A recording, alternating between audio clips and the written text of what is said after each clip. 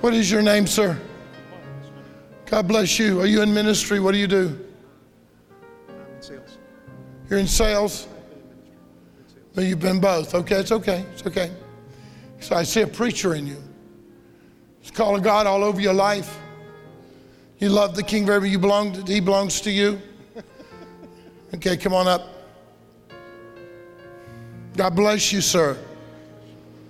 How many appreciate those who've labored in his name? Amen. And what I heard the Lord, when I saw you in the back, the Lord really does love you very much. He appreciates the sacrifice that you have gone through.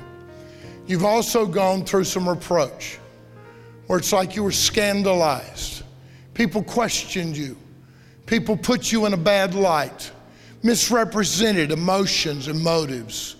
And I hear the Lord going, I'm going to break the yoke of the opposition.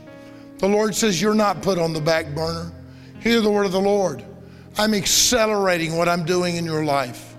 As you rise, you will see I will provide for you, but I'm preparing you for a new anointing and a new day and a new expression. A new grace will be upon your life.